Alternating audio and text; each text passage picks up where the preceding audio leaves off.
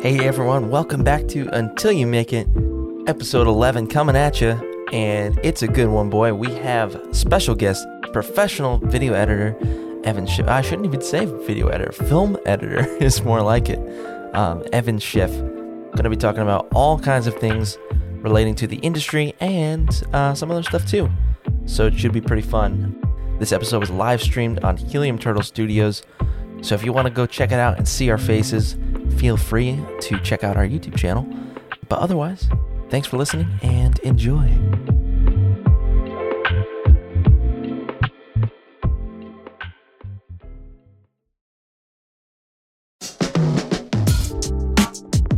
Hello, everyone, and welcome to episode 11.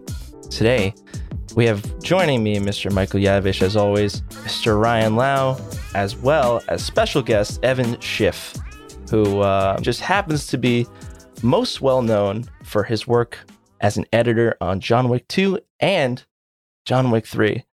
That's the coolest thing I've ever heard. Yes. First off the bat. So congrats to you on that. Both excellent films. But we'll get into that, all that stuff a little bit later. First of all, just thanks for joining us, man. Yeah, thanks for having me. I guess to start off, we were kind of talking before we even went live about how, everyone at Helium Turtle, our side of things, we all kind of are, small time filmmakers. We do a little bit of everything. We do the editing, we do the audio, we do the choreography. Where did you kind of start off in this whole space of creative video stuff? Well, when I was in high school, between my junior and senior year of high school, I started off interning at Stan Winston Studio. And so they're an animatronics studio out here. They did, they created the animatronics for like Terminator and Predator and Aliens. And when I was out there, they were working on Galaxy Quest and End of Days. So those were my first two credits in the industry, and that was mostly just like going on set and doing whatever people needed me to do. Coffee boy. More than that, it wasn't quite that. There was joking because in the like the animatronics world, things have to glisten a lot. So there was some of the mechanics were like, let's send him out to find the biggest bottle of KY that he can find because they smear that on the like silicone no way, that's something so that they glisten. But no, I did on Galaxy Quest, I was on set for like a week or two. I had the like control on one of the airbags inside the Thermians. And so I'd basically push a button and they would make them look like they were breathing, and it would sort of, it would inflate an airbag inside that would make the skin, expand a little bit. And then I got to say just quickly, when Mike and I were preparing a little bit, so we looked into your IMDb, we both saw Galaxy Quest. Me personally, that's a movie I think nobody's really gives enough credit to for being as good as it is. And there's a whole documentary on it now I think on Hulu. Oh, no kidding. Yeah, it's great. And talks entirely about that, about how it's this like very, when you talk to people who have seen it, it's like potentially the best Star Trek movie, that's been made, but when it came out, it wasn't as big as you would have hoped, but it has definitely a strong, cult following. Yeah, it's interesting. So anyway, I just found that so funny. Let's continue. So that was fun. And then I don't remember what I did on the End of Days set. That was just like a few days. They were shooting the end of the movie after the train crashes. But cool. Yeah, so I got started there. I grew up in upstate New York. Didn't realize even though I have family in the industry out here and my parents are originally from out here, I didn't really realize that like working in movies was the thing that you could do. I started, pestering my family, and that's how I got the setup at Stan Winston. I applied to USC for film school and, ended up going there for 4 years. And then while I was there, I figured out I wanted to edit more so than do animatronics and creature effects. Did you always have a love for film when you were younger? Yeah, there's not a lot to do in Syracuse. So I spent a lot of time going to the movies by myself, and I kept trying to get from my friends to be like, hey, let's go see a movie this afternoon. And they'd be like, we just saw one yesterday. And be like, yeah, I know, let's go see another one. And they weren't that into that. So, and they're I didn't know anybody that was making movies in Syracuse. A lot of my film school friends are like, oh yeah, we shot all these movies when we were kids and got the whole neighborhood together and a camera. And I didn't really know anybody doing that. So most my friends and I did a lot of I did was on the stage crew in high school, and I ran the sound mixer for our musicals and things like that. But I didn't know anybody making videos. The working at Stan's allowed me to get into editing, in a professional sense while also still finishing college. And so yes, that's what I did. So by the time I graduated from SC, I was on my way into editorial. So by the time you had, kind of discovered that, I want to be on the, more of the editorial side of things, did all that stuff you did at that studio, making connections there, help you break into that space more? Or was it a separate thing? It's kind of a separate thing. I mean, the biggest thing is that it got me visual effects editing experience, and it got me into the union. Those are big hurdles. So I definitely, when I was applying for jobs that I was probably actually not that qualified for, having the credits as a visual effects editor for Stan Winston Studio, that helped a lot. And what exactly, you're saying via visual effects editing, what does that entail? Because I kind of know, but I'm not really sure the specifics of it. So if you're talking about on the production side, so on where the editorial department actually is, if you're on a big Marvel movie and you've got 2,000 VFX shots in your movie, it's somebody's job, in this case, the VFX editor's job, to track all of those shots, to do temp composites that you stick in the edit to work with before you have a shot back from an actual vendor like Industrial Light and Magic or someplace like that. So it's a part creative and part organizational job. You'll see most VFX editors come armed with their own FileMaker database that they've been tailoring for decades. And so it's part tracking and part compositing. I have a question. Is sure a little bit more about the what is the workflow there? Do you lay out all your dailies and get an approved locked cut, then send it out, and then you replace things in? Certain times there's scenes where you might have invisible cuts, and the VFX hides that up. What's the process like when you edit for VFX?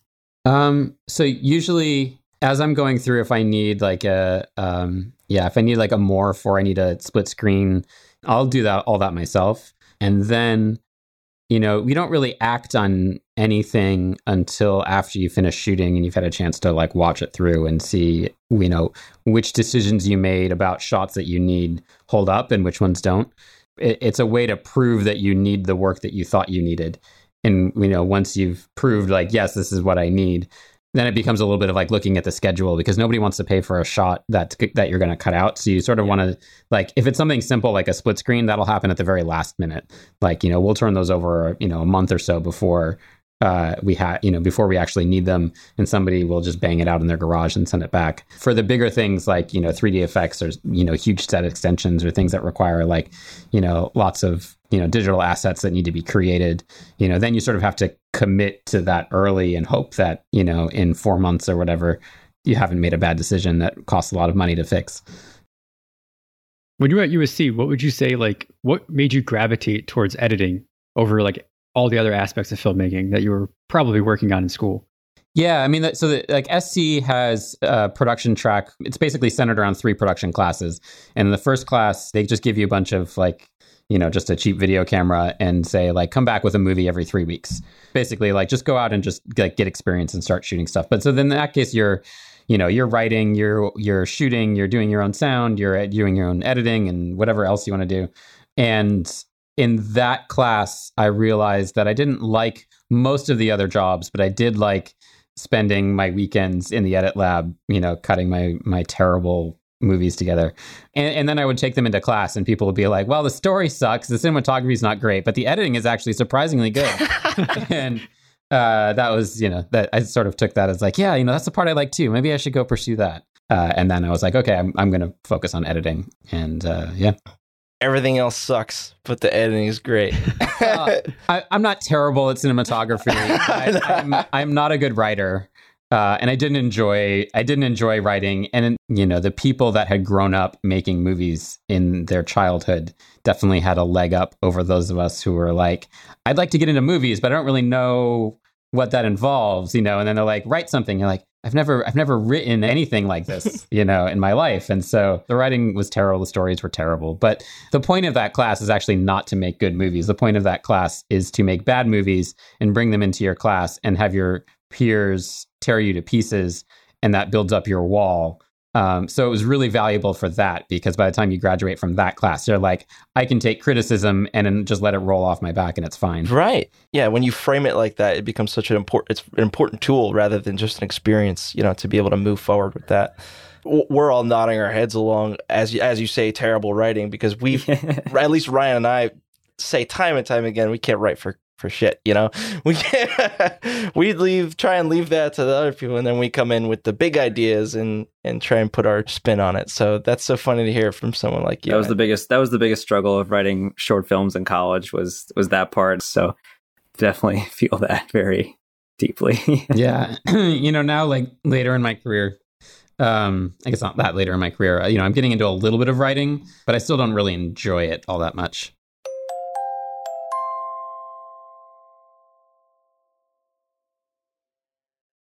Do you enjoy being on set when you have the opportunity? I do enjoy being on. I like being on set for like a couple hours, when they're shooting someplace fun. I don't like being on set all day if I don't have anything to do, because then you just end up in everybody's way. I just wrapped up. I was working on Bullet Train, and we just finished shooting last week, actually. So that, because of COVID restrictions, I couldn't go on set most of the time, but I made sure to. There was one really cool set. I was like, I'm going to go on set, and thankfully it was outside, so that made it easier. Do they ever bring you on the set for like a creative reason, or some kind of like, does it benefit you at all? Or like, did they bring you in to benefit how they're shooting things? Like, I've never been on a call sheet like except for when I'm cutting on set for a reshoot. Like on John Wick 2, we had a week of reshoots in Montreal. And so I just brought my laptop and a hard drive, and a monitor or whatever on set. And I would go wherever they went and set up, next to Video Village. Then in that case, like, I would get downloads from the DIT, every couple of hours, and start cutting things together to make sure that, we were getting the things that we were there to reshoot, because we weren't going to have another chance to do it again. Yeah, we've actually seen that before, editing on set. And we've seen it with Baby Driver, and we've also seen it with the Raid 2 did it, just for either it's instant gratification of what you're trying to do, just to make sure things work. I mean, Baby Driver's case was like the syncing of the music. Yeah, actually, I cut all the animatics on Baby Driver. Cool. And then... Wait, no way. I didn't see that. That's fantastic. Yeah. That's amazing. So Paul, the editor who cut the actual movie, started with Edgar in the UK on Baby Driver, years and years ago. And he cut together, I think they did like a table read with some actors. And so he cut that together. And then Edgar has a house here in LA. And he was, doing more development work, so he needed somebody local. And I got set up with him, so he would come over to my apartment, and we worked on like the pitch reel. And we spent like a few months doing a pitch reel that was about 15 minutes, and it had like 120 different movies in it. I ripped all these Blu-rays, downloaded some YouTube clips. We went all out. I wish I could show it, because it's, you can't show these things because they're made of all these other movies. But they're like, it was like. I've done a few of these Rip-O-Matics, and this was the one I'm the most proud of. Yeah, can you go into that, the idea of that a little bit more for some other people who have no idea what you're talking about? Yeah, so basically, when you're pitching a movie, you don't have the movie to, like, you don't have visuals from the movie. That's the whole point, is you want to get somebody to go give you some money to make a movie.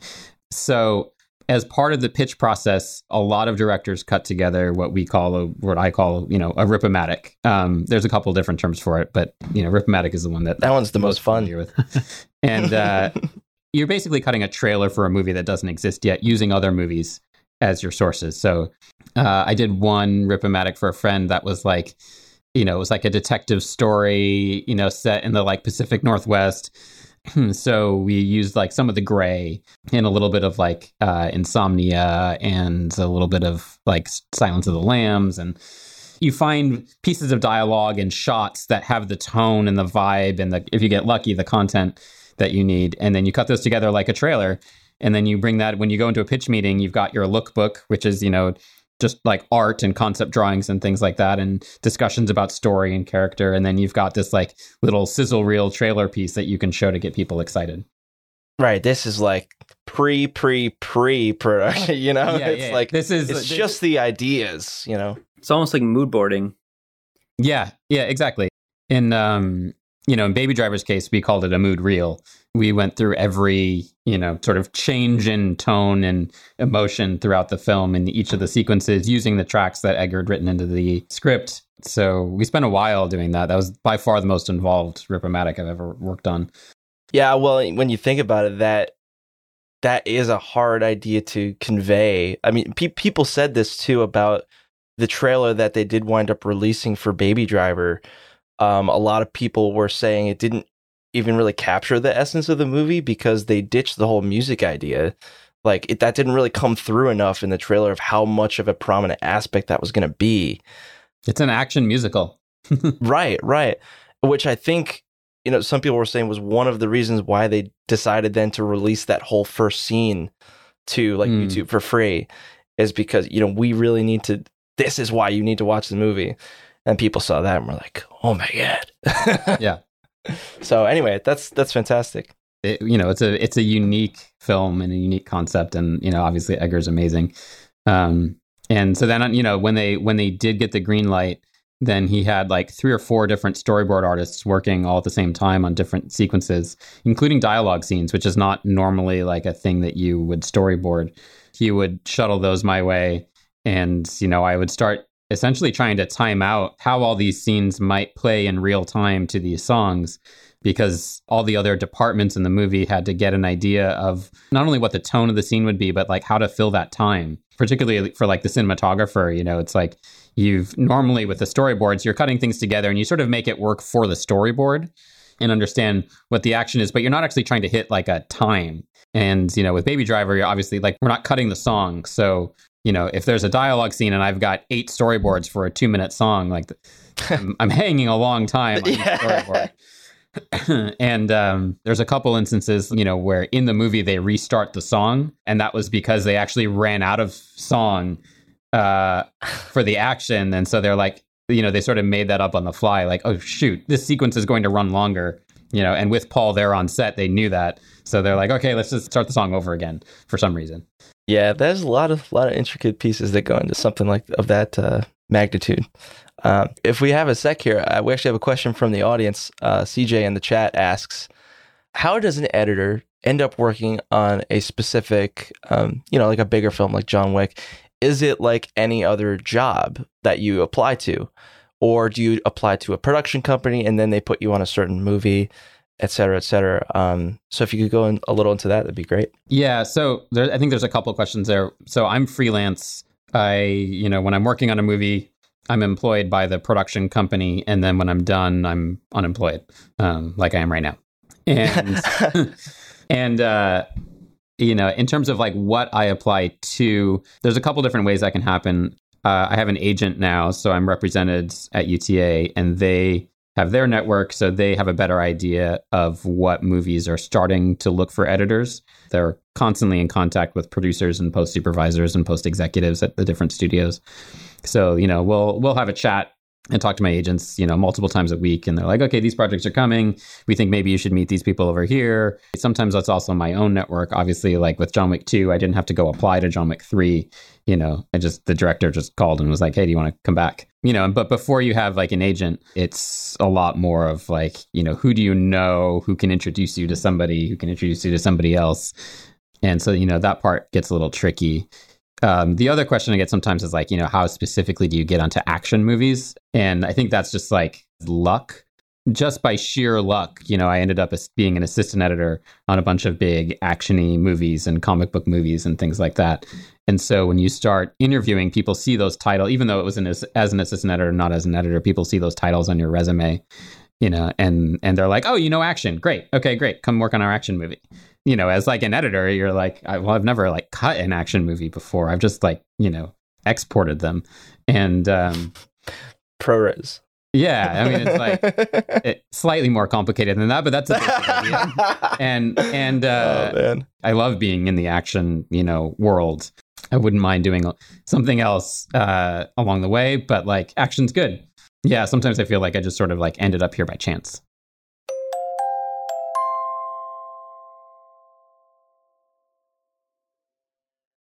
Do you feel like with your all of your past experience with being an assistant, and also with your experience of like with John Wick and then even Revolt and Proud Mary, do you find yourself developing your own style, or does it all depend on what you're given? It depends mostly on what you're given. I mean, your own sense of timing and what you think is funny are definitely things that, that I personally bring to it, but it's not like a conscious choice. I view my job as like, how do I best understand what the director wants and give that to them? So like on the Wick movies, it just happens to be that like Chad's sensibility and my sensibility overlap a lot. So like, we both like sort of more classically cut sequences, staying wide, staying long. Generally, Chad in particular likes start wide and move closer and move back out, and, I don't think about that a lot when I'm cutting. I mostly, look at the dailies for the scene and figure out what I feel like is the most interesting way to approach it. But then, like on Bullet Train, going to work for Dave Leitch, and that movie in particular is like, there's more of like a comedy slant. And, obviously Dave comes from like Deadpool 2 and Hobbs and Shaw, and that's a totally different style than John Wick. So it's, sort of becomes my job to like learn what Dave's style is and what he likes, and do that for him. The challenge of making all that work and like, figuring out, what a new director wants and being able to like give it to them on the first try, that's a fun challenge to be like, okay, how do I completely, throw out everything that I was doing for Chad and start, taking in everything that I need to do for Dave. That's interesting because when you got the call for John Wick 2, it's the second movie in the series. So there already was a John Wick 1. Did you feel any pressure of like scramble to try to fit, like to try to match that in any way? Or was it solely just bringing your own taste and flavor to it? Yeah. I mean, I think I viewed it as a benefit that John Wick 1 had already gone through the like challenge of figuring out what is the tone of this, world, what is the editorial style, what works best. There's tons of interviews where you can find Chad and Elizabeth and Dave, talking about how they had originally cut a much more like serious version of John Wick 1, but their preview scores weren't great. And the weirder they made it, when they went back into all the different actors' takes and they like picked out like Michael Nyqvist's like weirdest reads, that made all the difference. And all of a sudden audiences were into it a lot more. So interesting. So it makes my job actually a little bit easier because then I'm like, okay, this might seem like a weird, acting choice, but that's good for us. So I'm going to go with it. I couldn't point to like a specific like sensibility that I brought to like John Wick 2 and 3. I was mostly like grateful for like coming into a style, and because that saves us a lot of time. Like in Wick 2, when we're cutting together like a little bit of a Helen montage as John is going through his house and looking at the card and, with his dog. The style of that little section is us intentionally going back to Elizabeth's style from John Wick 1 and how she very, had just like quick flashes of things in the beginning of John Wick 1. Right. Speaking of choices, we were very interested to know when we shoot our action stuff, we pull a lot of inspiration from John Wick and from like the Raid movies where everything is kind of shot a very particular way. And there's really not a lot of choices because we're not shooting necessarily coverage of stuff. So from an editing standpoint, when you're putting together a John Wick action scene, like what are the choices like? When you're putting together a John Wick action scene, there aren't actually all that many choices. They've worked everything out in advance. Even the things that they figure out on the day, they set up a rehearsal space and they put cardboard boxes in roughly the shape of like what the set will be like. But then when they actually get to the set, sometimes it's a little bit different, and, or they'll see an opportunity to do something cool, on the set once they're actually there on the day, and they'll change things around. But like Chad is, he's the best at what he does for action. So, the footage that I get is just, it fits together perfectly most of the time. They might shoot multiple cameras, or get the same piece of action from multiple sides, but it's usually clear what is the clearest angle on the action. And that's generally what I will go for is, where can I see the martial arts the best? Where can I see the sword fight the best? And then I'll hold that as long as I can until something breaks. There's a flub or you just hit the natural end of the little chunk that they shot, or I can't see something, somebody's doing something that I need to see better than I can see in this angle. And then I'll cut. Yeah. This is something Mike and I have been talking about for a while as we start to do more and more of our own action-based scenes and whatnot, really paying attention to what other people are doing, specifically the team from John Wick. Mike always now really emphasizes that pre-production aspect of figuring everything out ahead of time and making it so there are less choices that you have to make, like, shooting for the edit in a certain way like that. So that's something that we've tried to emulate too, and I think it's super helpful.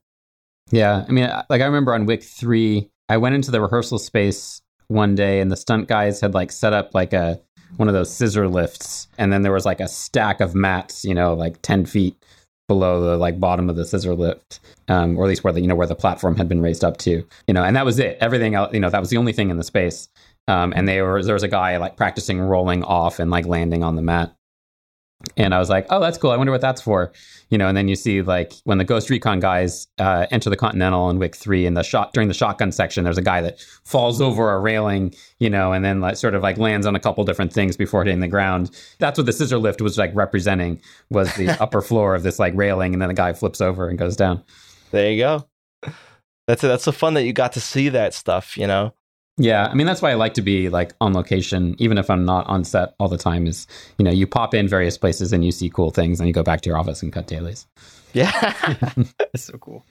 So we have another question. Actually, our buddy Josh, who works at DreamWorks Animation, who happens to be an animatic editor, having worked in live action and your previous work on animatics, would you ever consider working in a space like animation? Or have you already worked in that kind of space? I haven't worked in animation. I would, as I tell my agents, I'll consider anything.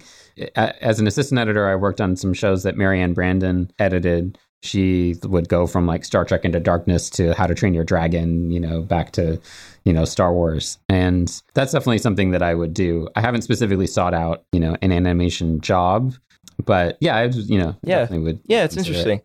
Yeah, we had spoken to him because he's kind of the one that introduced me to that concept of animatic editing and what that actually entails. I mean, all big films, have previs that somebody has to cut together. So it's just a matter of whether or not it's the previs because like the previs company has their own editor, so sometimes they do it, but sometimes you want the editor of the movie, they're the editor that's going to cut the movie to do it. Yeah, something too that I remember speaking to Josh about was a part of at least. His job over at DreamWorks was doing a lot of sound design, as well as doing the visual part of it, to really, sell what the animatic is doing. And I remembered reading about how, I don't know if it was part of your job or they asked you to do some aspect of sound design or sound mixing when you were working on one of your projects. Yeah. So that was Star Trek Into Darkness. Okay, that's what I was reading. Yeah. I had already been at Bad Robot for a couple of years, and the post executive there had been saying that, like, JJ likes to be moving all the time. And the traditional workflow when you're doing a preview screening or a studio screening, and you want to have a good, sound mix for that, is that you sort of have to lock the cut temporarily in order to give the sound crew time to do their work. Because if you're constantly changing the edit, then the sound people are constantly chasing that edit in terms of conforming. They're actually going to quit. Yeah, they're gonna murder you, and you won't have sound. So JJ was trying to figure out a way to not have to stop editing midstream in the middle of his director's cut, or even or after that. Obviously, they would still go and do post sound with Skywalker at the end, but he wanted to not have to do that and to not have to stop editing in the middle. And so Avid released a version of Media Composer that allowed us to do surround sound in the timeline. Like no big film had really done it. It was a brand new feature. And so Ben Rosenblatt, the post exec at Bad Robot, hired me and 3 other people to like basically figure it out. So there were 3 assistant editors, including myself, and then there was a sound mixer from Skywalker who came down to help us. And we did it. And I think by the time that we finished our job, like if you watched Star Trek Into Darkness, it had, it sounded great. When you hear the final mix that Skywalker did, obviously that's still going to be much better. But like in terms of temp mixes, it sounded incredible. And I had already been doing sound work for years. But I learned a lot from Will Files, who was our Skywalker, consultant, about how to temp sound in a better and mix sound in a better, more believable way until you can bring in the pros. The conference room attack that's in 25 minutes or whatever into the movie, that conference room attack took us forever. We went through so many versions of that. We were limited to 16 mono tracks. So we had to like figure out how to, place all of our clips into the timeline, that we wanted, and mix down things that were breaking that 16 track barrier. It took us forever to figure out what the phasers from the ships that were attacking the conference room from outside should sound like, and how not to have it like completely just pierce your eardrums, with this like minute long attack that had glass and lasers and things like that.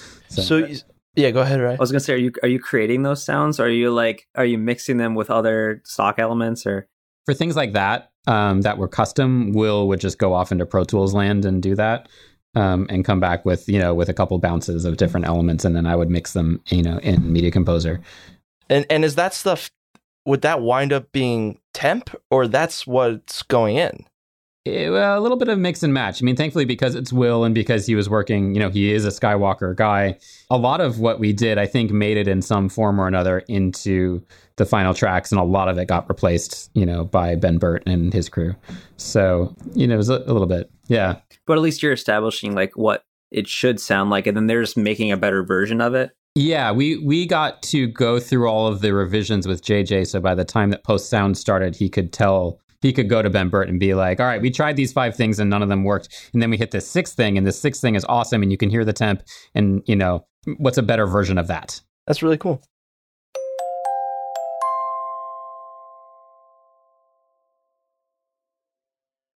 We have another question from the audience. This is fun. This is like the most amount of questions we've ever gotten.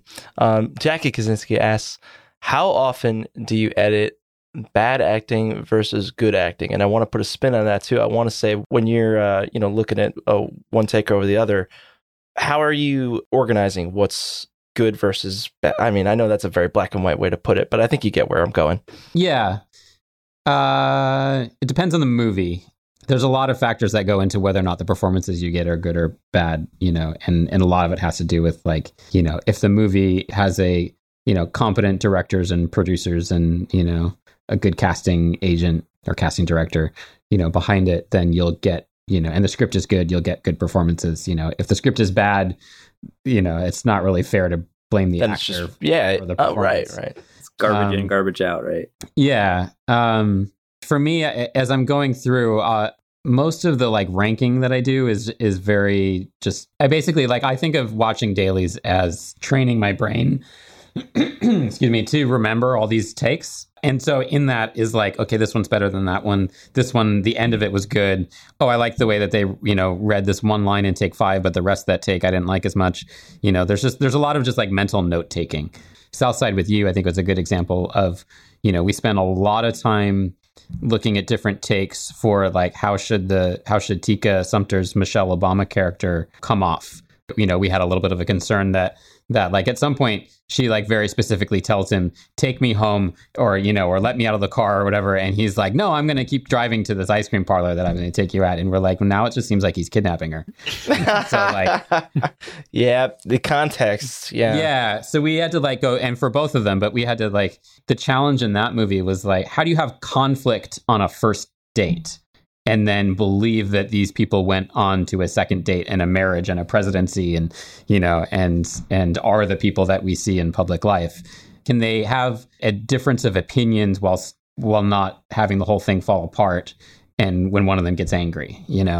That was definitely a case where I couldn't even tell you how many takes of my original choices are left in the final product, but we went through all of them again and again to nail that down. How closely do you work with the director in the editing process? Does it vary from movie to movie? It varies a little bit depending on how comfortable the directors are in the editing process. The way that I like to work, and thankfully the way that Chad likes to work, is, he'll come in the morning, we'll watch something or we'll talk about what sort of needs to be done, and then he'll leave for 3 hours, and I'll do my thing, and then he'll come back or I'll go get him if I have something to show him. He's rarely in my office for more than 45 minutes or an hour. And I prefer that because I think that I get better work done and I have more freedom to experiment when there isn't a pair of eyes looking over my shoulder. And even sometimes, I have friends whose directors are sitting on the couch on their laptop and they're like, I'm not looking at the screen, I promise, but they're looking at the screen. Of course. And so you're sort of you're sitting there at the keyboard being like, well, I want to try this thing, but I don't really want him to see it until it's done, and so how engrossed in his email is he right now? Yeah. And, so I don't, for me, that type of working relationship, I've done it, but I don't particularly, it's not my favorite. I'm thinking about how I would feel I'd be uncomfortable. I've had backseat editors before, and it's a little bit of a stressful thing. Yeah, I mean, I think maybe that's just the nature of people that are editors too. Is I feel like I want it to be more of a black box kind of thing where it's you're in the zone, you're doing your thing, and you spit something out, and then we all take, because it's you do there is so much experimenting, like you were saying. So yeah, that's interesting. Now, Evan, has working on John Wick kind of made you bias towards action movies going forward? Because I mean, to me, and I think to a lot of other people too, John Wick kind of changed the game on action movies, and kind of like the way it's shot, the way it's performed. It's the highest quality tier that is out there. So does it put a pressure on you for your preceding work of like being the critically acclaimed editor of John Wick? A little bit. You know, like Proud Mary is a movie that I am not proud of. And you know, and that was a movie where like, yeah, I got in and, you know, the like studio head was like, you know, make this like John Wick. I'm like, what? Of course. Your actors didn't prepare like John Wick. You didn't shoot the action like John Wick. You didn't do the, like, Keanu starts working out for a Wick movie like 6 months in advance. You can't have an actor come in 3 weeks out, you know, do an hour of like cardio every day and then learn a bit of choreography and expect me to be able to like suddenly turn that into an action scene that's worthy of, you know, being compared to John Wick. So yeah, I mean, it makes me a little bit more reticent to take movies where I feel like they aren't putting that level of thought and prep into it. You know, the good thing is that like now we've set the bar. So I think that like if I'm working on a big studio movie these days, they're going to be like, okay, like there's a good chance that they're just even going to Chad's company and being like, okay, we want good action in this movie. You know, what do we need to do? And then Chad is telling them like, okay, I'm going to set you up with a stunt coordinator and I'm going to set you up with, you know, a trainer. And you have to guarantee that we've got 8 weeks of so-and-so's time, you know, every day for like 4 hours a day or whatever, you know, and we will make sure that you end up with a good action scene. But yeah, you know, it's tricky. It's as you said before, shit in, shit out. So like, there was a part of like Proud Mary where there's like, how come this doesn't feel like John Wick? And it's like, well, you might have hired me, but you didn't copy any of the other things, you know, that you needed to copy. It's so interesting you say that, because even on our last episode, I went. You're gonna say that. I went on a little rant about the TV show The Equalizer, which is a new show with Queen Latifah, and it's nothing against Queen Latifah, but it became very apparent in the first action sequence where it felt like the Taken 3 fence jumping scene, where it takes 17 takes to jump a fence. But I mean, how does that over editing of action sequences, you know, how does that happen? I mean, I know it's not necessarily the editor's fault, you know, but I mean, like, yeah, the Taken thing, I have no idea how that happens. You know, I assume that it's a stunt guy hopping over that fence and not Liam Neeson. So that's why you only see him really from his back. Cutting good action is not hard if the material is good. So most bad action that seems over edited is because you're trying to fix something and you're just doing the best that you can. In those situations, it can be blatant, you know? Yeah. And there is a little bit of a tendency, if you're like, I think on the like producing side of things, to be like, okay, you know, once everybody acknowledges the action sucks, there's this idea that like, if you make it choppy and you just make it feel frenetic, that'll make up for something. And, you know, it'll just pass by quickly and people will be like, oh, something fast happened. Then like, I mean, those are the tricks that you know, that people use. Sometimes you're forced into that corner, you know? Yeah. So like your experience on Proud Mary, would you say that most of the time that stuff comes down from the top? Like it doesn't come from the director's inexperience of action. It comes from the studio not understanding the process. It's somewhere in the middle. Directors still have a lot of latitude in how they shoot action. Dealing with directors is a lot of like watching them figure out how they want to spend their political capital, you know? And like sometimes that political capital is like, well, if I hire a new composer, even though the last composer was totally fine, I can save X amount of money that I can redirect towards VFX shots that I want. Decisions like that. So sometimes it's like talking with the student and be like, I need, you know, 6 weeks of prep. And they're like, we don't have that in the budget. We've got 2 weeks of prep. And you're like, okay, well, how about 3.5 weeks of prep? You know, there's like a lot of like things like that where it's just, you're like horse trading, and, you know, where the blame lies, you know, is sort of in this like nebulous gray area. Well, without saying names of movies or people, was there ever a time where your edit actually salvaged the movie on a broken project that wasn't going to work? Yes. That's it. That's it. Just yes. You said no names and no people, so yeah. Yes. It's a good point, Mike. I did say that. You know, those situations are they're sad, sometimes if you're like, I have both been replaced and been the guy coming in to replace other people. And, it's never a fun experience.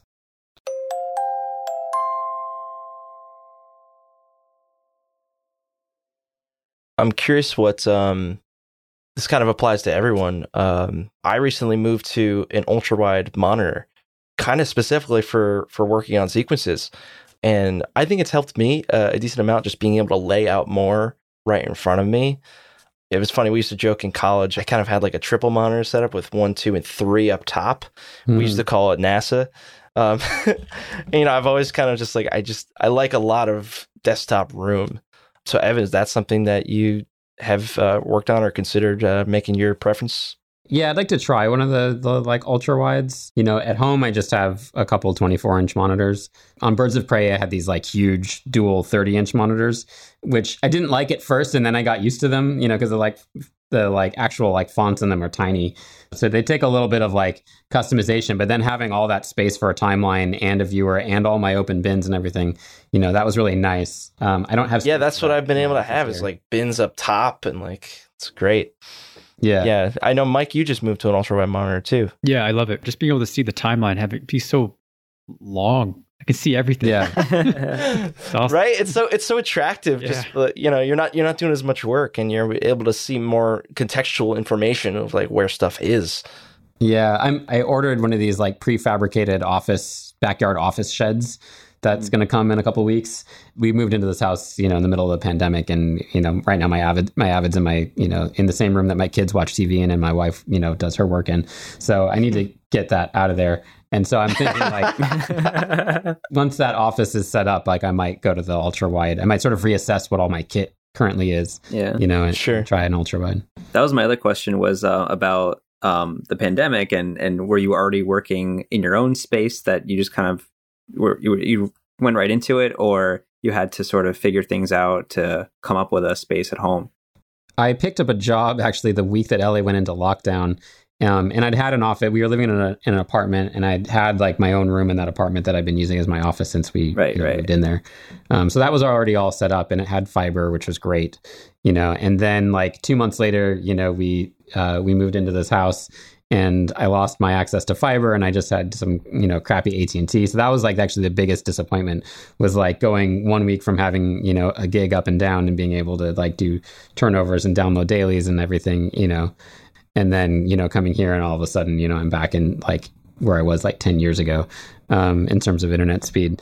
Yeah, I think a majority of like, at least our group of friends, like at least me and Chris, all three of us, we go to an office typically and work on a desk setup, but we all have our own desk setups at home because it's also a hobby to just make stuff and have like a designer's space to go. So when the pandemic happened, like we all kind of lucked out. We're like, oh, we already have like a perfect workspace to just continue working. And I'm still remote.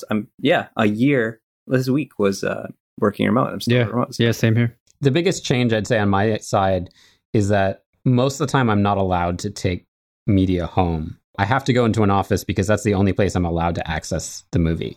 And, for years, like editors, like I know plenty of other feature editors that have their own, home office setup. And, that rivals or is better than what you get, when a studio rents you one in an office somewhere.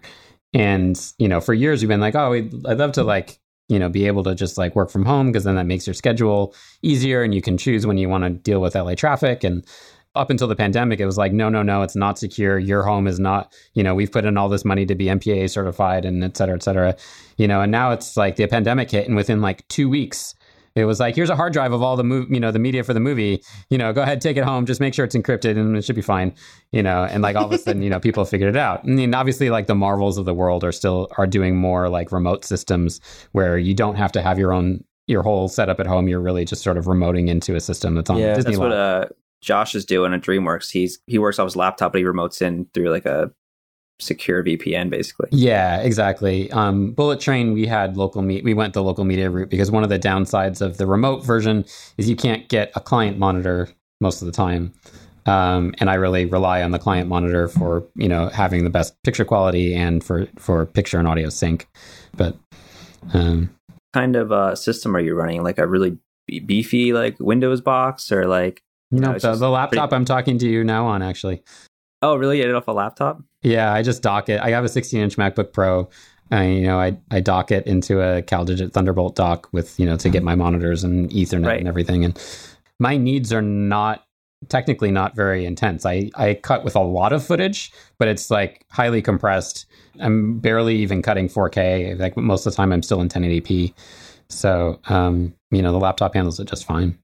I like the laptop because, I put everything on it. And then when I go to work, I just, undock it, throw it in my backpack, and I've got everything with me. So like I'm always prepared. If I need to like open Avid somewhere, I can always just, do it on my laptop. Is there any kind of either franchise or kind of movie that you wish you hope you get the opportunity to work on, or a movie that you wish you got to edit?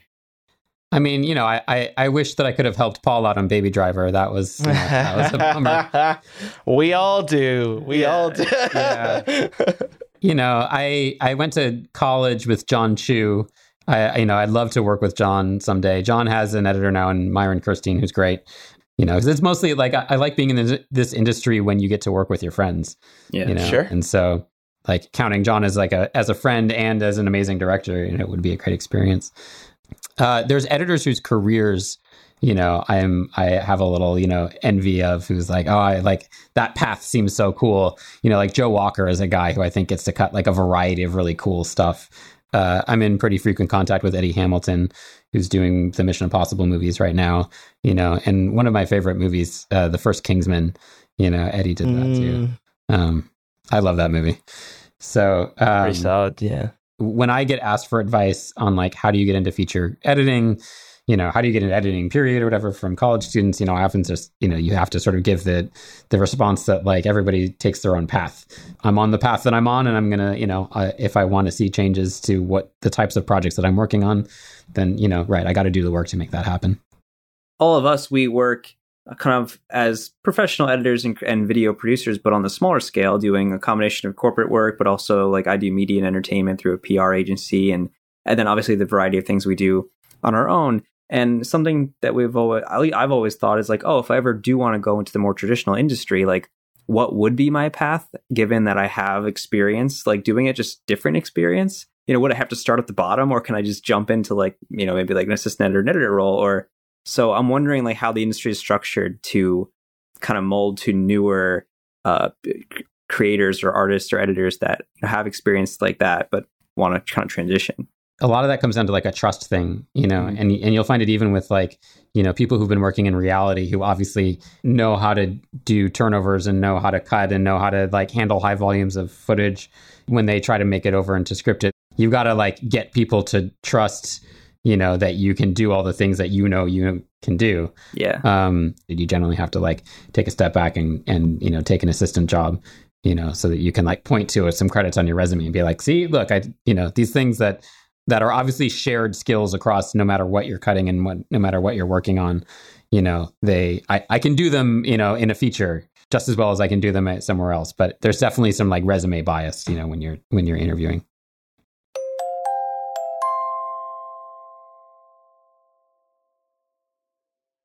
Is this your dream job, Evan? I think so. I like it a lot. So I think so. Simple question, simple answer. Yeah. I'm just always curious of like, if you feel like you've made it, at what point do you feel like you're satisfied with how far you've come? I don't feel like you ever feel like you've made it. I'll say that I'll revise that, I guess. Obviously, like at this point, I feel like I have made it into the level of like studio feature editors where I can submit my name for something and not be immediately thrown out, as like too inexperienced, or we don't know who that guy is. I have a body of work I can point to, but like, I think that one of the things that makes good creatives that good at what they do is that like feeling of like, there's always something more I can be striving for. And if you get to the point where you're not striving for anything, to try something new or to learn something new, then probably the work that you're doing is suffering as a result. You don't want to be stagnant. You don't want to be jaded. You don't want to be like, this is what I want to do. I'm here. I can do this in my sleep, because like then people don't really like working with you. This is an industry that's based on people having dreams. And if you at some point be like, I achieved my dream, I'm done, like people like, it's like a weird thing to say. It's a weird feeling. Yeah. People will be like, Oh, you don't want to? There's like literally nothing else you want to do? Yeah. No, I'm good. You know? Yeah. Well, I think once you hit a point in your career and obviously your personal life with your family, everything, your priorities shift. And, like us all being, 20 something and Mike's 30, hey. But, don't tell anyone. Yeah. But, our priorities are like focusing on our work and our creative passions and like what's next. But, when you're somewhere further in your career, you're like, all right, I'm happy doing this thing. I'm not like pushing harder and harder to, I don't know if you feel that way, but. I think there is a little bit of like, I was like looking at people during the pandemic, right, working on their novels and writing their screenplays and, and doing, and I like had ideas for things that I wanted to do and no time to do any of it, because I've got 2 kids that require my attention already more than I have time to, to give them if I have a job and working. So your priorities do shift, but then it just becomes a balance of like, how do I be home for dinner and bedtime, while also making sure that I'm, creatively fulfilling my own, dreams, and how do I make the time?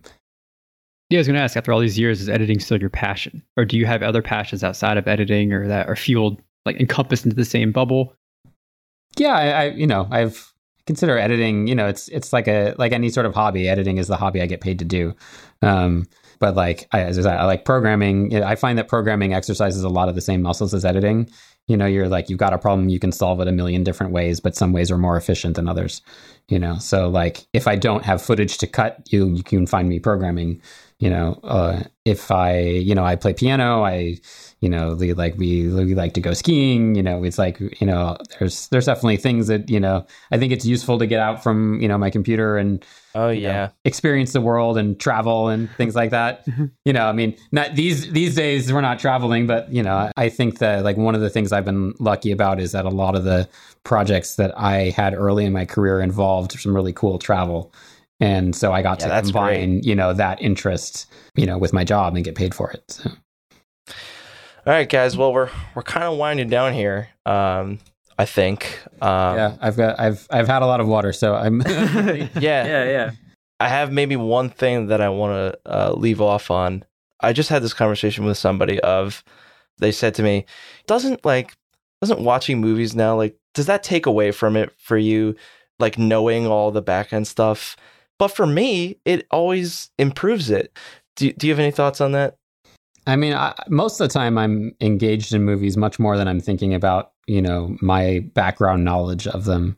For me, it's a problem. Like, people ask me, like, do you think about the editing? And I'm like, if I'm thinking about the editing, there's a problem with the movie. Then it's poorly edited. Yeah. Right.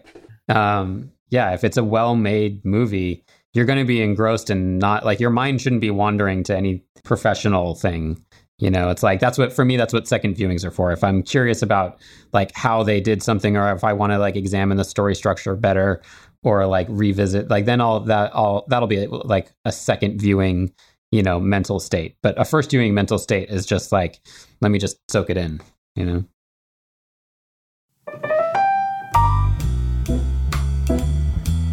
I think we did it, guys. Yes.